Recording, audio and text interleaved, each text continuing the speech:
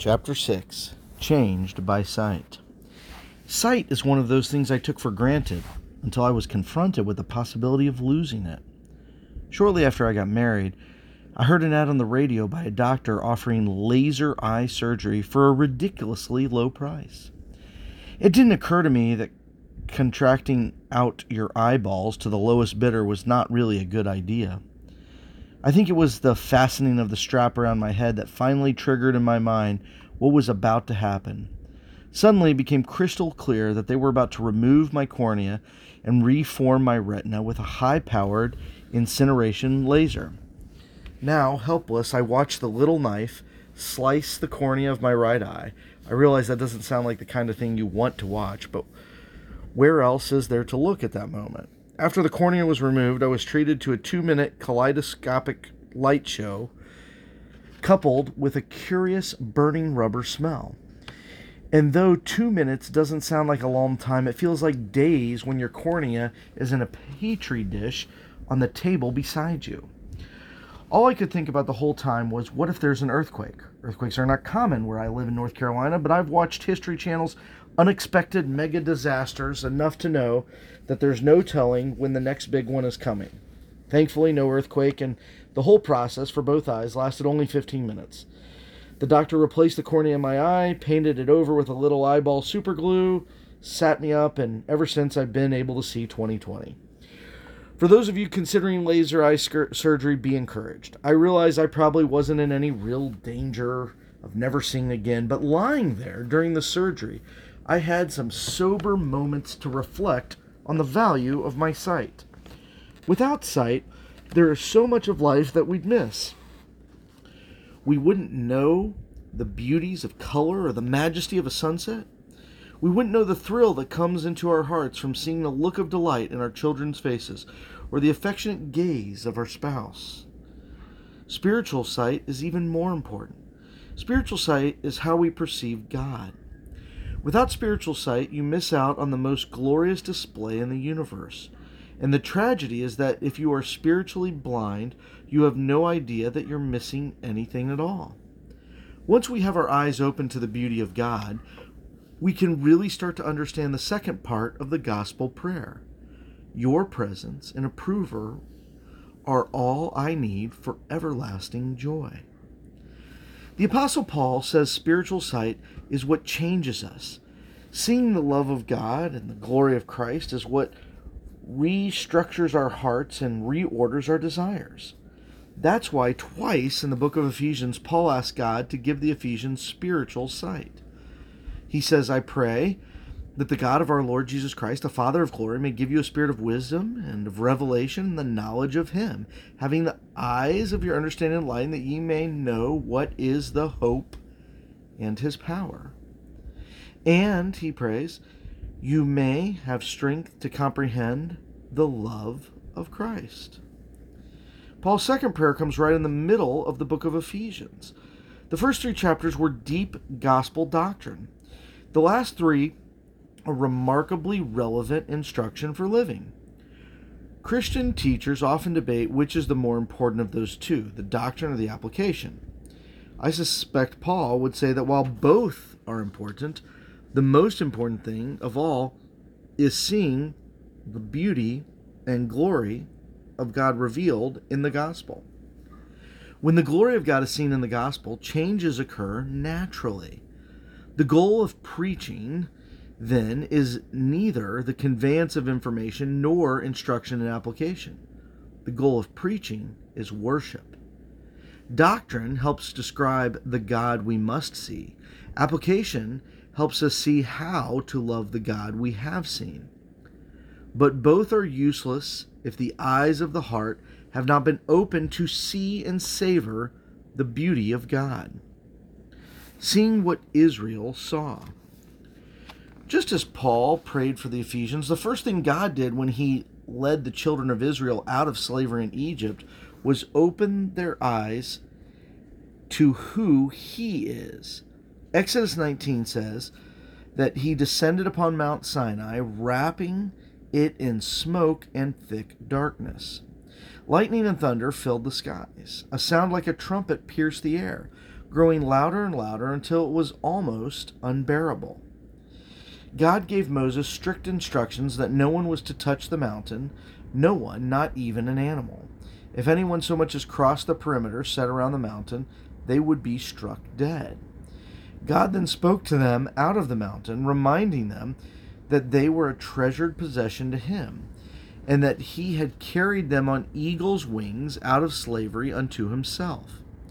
When the people saw this, here is how they responded. All the people in the camp trembled, and they believed. As a result of that belief, the Bible records in 19:8 and again in 24:3 that the people said, "All the words that the Lord has spoken we will do." Here's the progression. The people saw, the people believed, the people obeyed. On that day, they saw God's awesome size, his untouchable holiness, and his tender mercy. That sight produced both a fear of God and faith in God.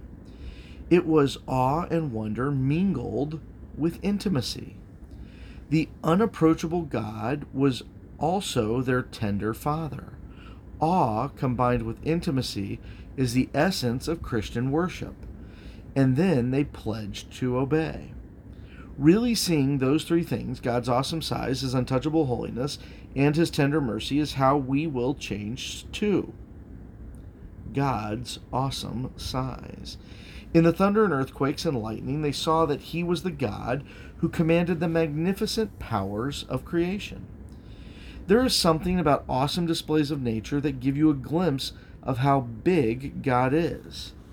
Have you ever looked into the night sky and thought about how big the universe is?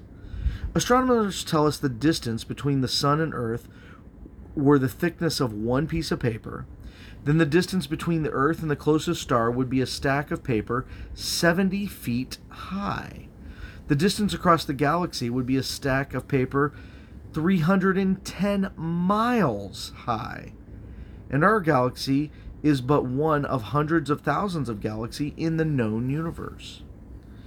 There is a God behind all of this who spoke it into existence with just a word and holds it all in the palm of his hand. The molecules obey his every word. Stars come into and out of existence at his whim. He is so big that you literally cannot exaggerate him. Awesome displays of nature, volcanoes, thunderstorms, sunsets, tornadoes, tsunamis, remind us of that. The Israelites got a taste of that at the mountain.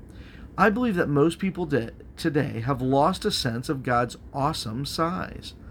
We reduce God to a domesticated, middle-class sized deity that we can explain and control. He is not. The infinite God staggers the mind. When we try to reduce God to someone we can explain and control, we actually cripple people's ability to believe in him. Charles Missner, one of Einstein's students, explained that the reason Einstein never believed in the Christian God had a lot to do with how Christian preachers in his day spoke about God.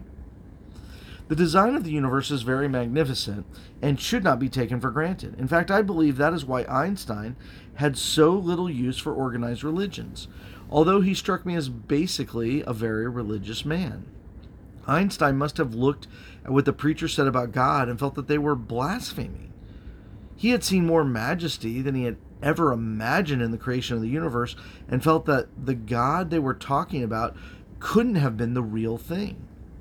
My guess is that he simply felt that the churches he had run across did not have proper respect for the author of the universe. When we speak of God, we speak of one whose size and power and wisdom and might are far beyond our own. Perhaps one of the reasons we fail to treasure God is we have such a limited view of him. God is a God of such massive size that our minds cease questioning when we see him. We tremble and believe. God's untouchable holiness. No one could touch the mountain, God said. You cannot see my face and live. God is a God of such infinite perfection that not even the slightest sin in his presence can be tolerated. When Isaiah, the prophet of God, saw God upon his throne, he fell upon his face, terrified, and said, "Surely I am ruined. I have seen the Lord." When Uzzah reached out his hand to steady the Ark of the Covenant where God's Spirit dwelled, he was struck dead. God is a God whose holiness and perfection is so complete that sin cannot exist in his presence. I hear people often speak glibly about seeing God. If God ripped the roof off the place where you were sitting right now and you saw his face, you'd immediately die. Standing in the presence of God with sin would be like a tissue paper touching the surface of the sun. Seeing and sensing God's holiness made Israel tremble. We often think that we have done God a favor by downplaying the whole idea of his judgment. Our user-friendly God does not punish sin.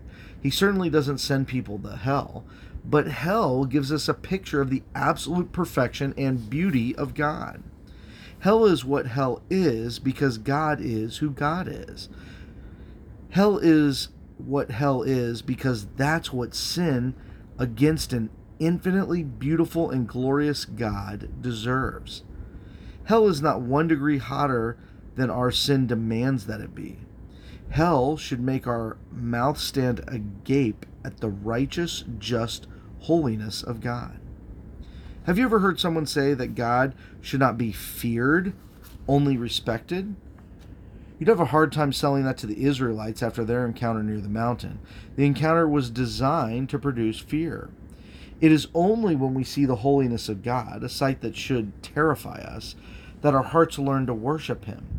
A God that can satisfy our souls is a God that is so infinitely beautiful that sin against him requires severe and infinite punishment.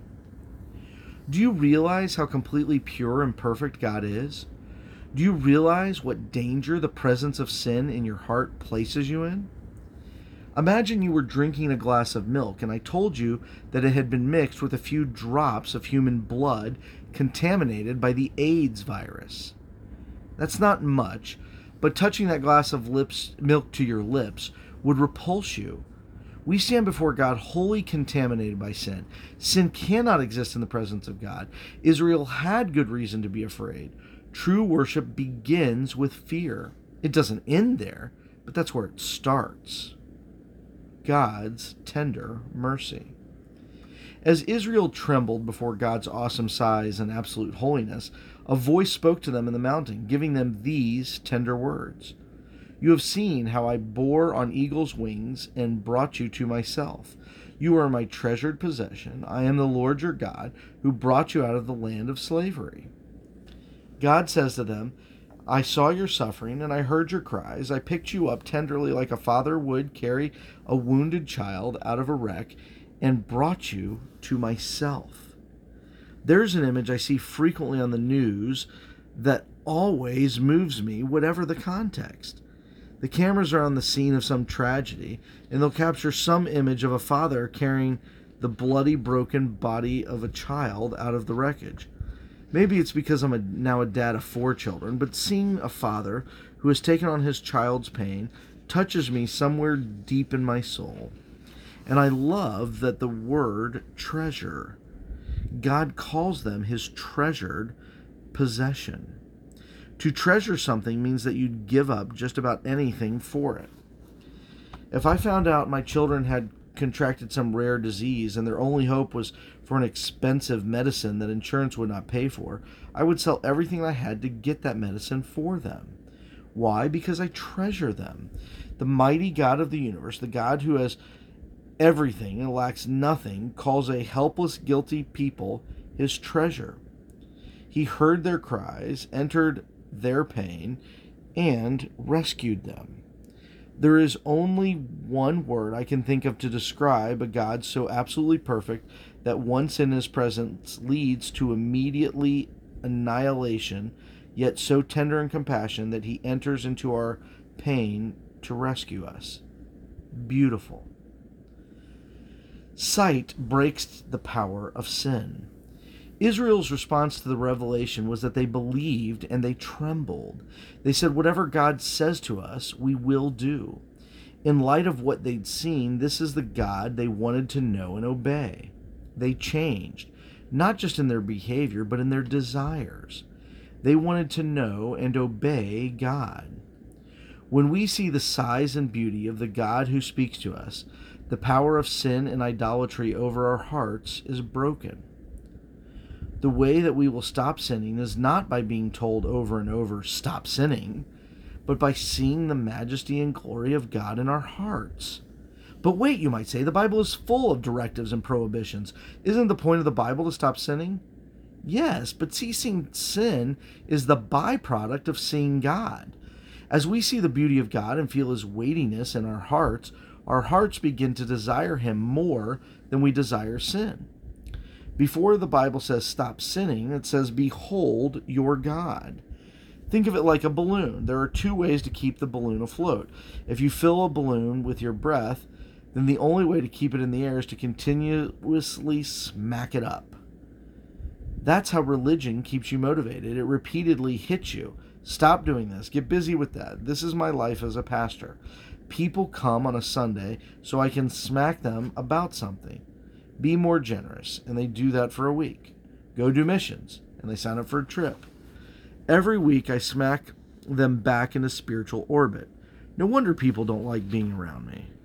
But there's another way to keep a balloon afloat. Fill it with helium. Then it floats on its own. No smacking required. Seeing the size and beauty of God is like the helium that keeps us soaring spiritually.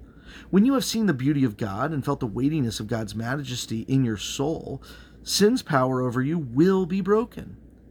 I often tell college-aged guys at our church that you can turn their sexual drives on and off like a light switch. They never believe me. I tell them I'll prove it to you. Imagine that you are alone with your girlfriend, sitting with her on the couch at her house. Your sexual desires begin to take over and you feel like there is no way you can turn them off. At that moment, you feel totally out of control, like there is no way to say no to the power of temptation. They say exactly. I tell them, at just that moment, her Army Ranger father walks in. See, sexual desire off like a light switch. Where did it go? It is not that they suddenly lost libido. It was just that in that moment, their fear of her Ranger father was weightier to them than the sexual lust. Desire for her was surpassed by a desire to avoid death. The reason many of us feel like we can't say no to temptation is that God does not have that kind of weight in our hearts. God's authority must be greater than our desires. His beauty should be more attractive than any lust of the flesh. In other words, the reason we can't say no to temptation is not that our desires for those things is too large. It's because our desire for God is too small. In order to really say no to the desires of temptation, we need to develop a stronger desire for God. Lesser urges can only be expelled by stronger ones. Puritan Thomas Chalmers called this the expulsive power of a new affection. Our affection for idols are brought under control only when they are taken captive by a stronger, more enchanting affection. Until that happens, all changes we make will be superficial. We will obey only when we think there is a threat of punishment or the promise of reward. The kind of obedience is wearisome both to God and to us. We are forcing our hearts to pursue what they don't want to pursue. Most people live in a dual captivity. They are captive to their sinful lusts of their heart, but they are also captive to the rules of their religion. Sin makes them desire the wrong thing. Their religion keeps them from doing what they now desire. Seeing the glory of God revealed in the gospel gives us freedom from both sin and religion. The gospel sets us free from the threat of condemnation and changes our hearts so that we want to know and serve God. You say, but wait, if people think that Christ has already taken all the penalty for their sin and no threat of punishment remains, what then will they do whatever they want? Well, at least now we're asking the right question. This is exactly the objection Paul expected after laying out the gospel in Romans 1-5. His answer is, if people only want to pursue sin, that reveals that their hearts are spiritually dead. The answer is not, Paul says, to slap rules on them. If your heart loves sin, throw yourself in the mercy of God, asking Him to change your heart and embrace His righteousness given to you as a gift. Only then will your heart change. The goodness of God, Paul says, is what produces real repentance in us. Freedom from sin, you see, is hating sin. As the early church father Ignatius said, it is impossible for a man truly to be freed from the habit of sin before he hates it. You will only hate sin when you start to love God. You learn to love God by seeing his beauty and love for you revealed in the gospel. The leaders of the church had placed John Bunyan, the author of Pilgrim's Progress, in prison for preaching the gospel. They told him, "You can't go on telling people that Christ's righteousness has been credited to them in full. If they believe that, they'll feel like they can do whatever they want." Bunyan replied, "If people really see that Christ's righteousness has been given to them entirely as a gift, they'll do whatever he wants." So where can we see God? So you say, where can we see God like that? Where's our mountain where God descends before us in fire? Good question. I'm not telling you to break out Cecil B. DeMille's 10 Commandments and watch it over and over and over. The mountain in Exodus 19, as impressive as it was just a dim shadow of a later mountain where God's glory would be revealed, Mount Calvary. More than 1,400 years after God appeared on Mount Sinai, Jesus would climb up another mountain to put God's glory on display. Just like Sinai, Calvary was covered by a thick cloud of darkness. As God turned his face away, on the cross, Jesus would endure the thundering of God's judgment and absorb the lightning of his wrath into his body. The fire of God's holiness would burn through the body of Christ until it completely consumed him. We transgressed the lines of God's holiness, and Jesus was struck dead for it. When Jesus died, the earth literally shook, and the last thing Jesus would do from the cross is yell with a voice like a trumpet, "It is finished." The burning mountain of Exodus 19 was a picture of Mount Calvary, where Jesus gave us the clearest and most complete picture of the glory of God. In the cross, we see the magnanimity of God's grace. God did more than carry us on eagle's wings from danger. He rescued us out of the jaws of death by substituting himself in our place. Imagine standing about a half mile from the Hoover Dam, that massive structure holding back untold amounts of water. Imagine, to your horror, that you suddenly saw a crack forming up from the bottom of the dam, only to see a massive force of water burst through the dam and wave 500 feet high come rushing down the valley toward you. Death is certain, but suddenly, right before the water sweeps you away, the ground in front of you opens up and swallows every ounce, so that not a drop touches you. When Jesus died on the cross, he stood between us and the rushing river of God's righteous wrath. He swallowed up every ounce into himself, so that not a drop remains for you or me. He drank the cup of God's wrath to its dregs, turned it over, and said, "It is finished." He did that for you because you are a treasure to him.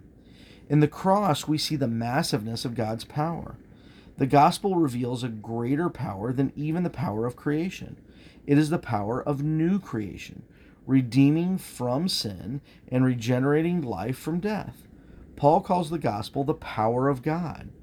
Did you know that nothing else in Scripture except for Christ himself is referred to directly as the power of God? Think about that. The sun is 9,900 degrees Fahrenheit on the surface and 27 million degrees at its core. Tsunami waves rise up 100 feet high and travel at over 80 miles an hour, destroying everything in their paths. A recently discovered star is reported to streak through the heavens at 1.5 million miles per hour. We know of volcanoes that spew lava up to 17 miles into the atmosphere and whose eruptions can be heard more than 3,000 miles away. One human DNA strand, invisible to the human eye, contains enough information to fill 1,500-page books. None of those is called the power of God.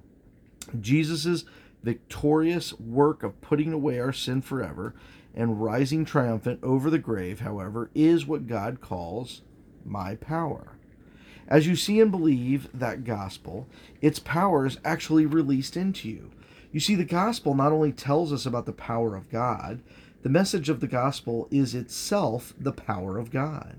By the power of the Spirit, the hearing of the gospel recreates our hearts to love the things God commands.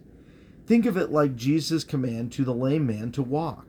When Jesus said, "Rise, take up your bed, and walk," He was giving the layman not only a command, but his words also gave the power to obey that command. In the same way, the gospel, God gives the power to do what he commands. Believing the gospel is not only the way we become Christians, it is the power that enables us to do, every moment of every day, the very things Jesus commands us to do. Mahmoud's vision. One night, while I was living in an Islamic country, I received a phone call from a man I had never met named Mahmoud.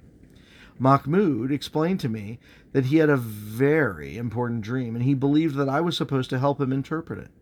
In his dream, he had wandered aimlessly in another field.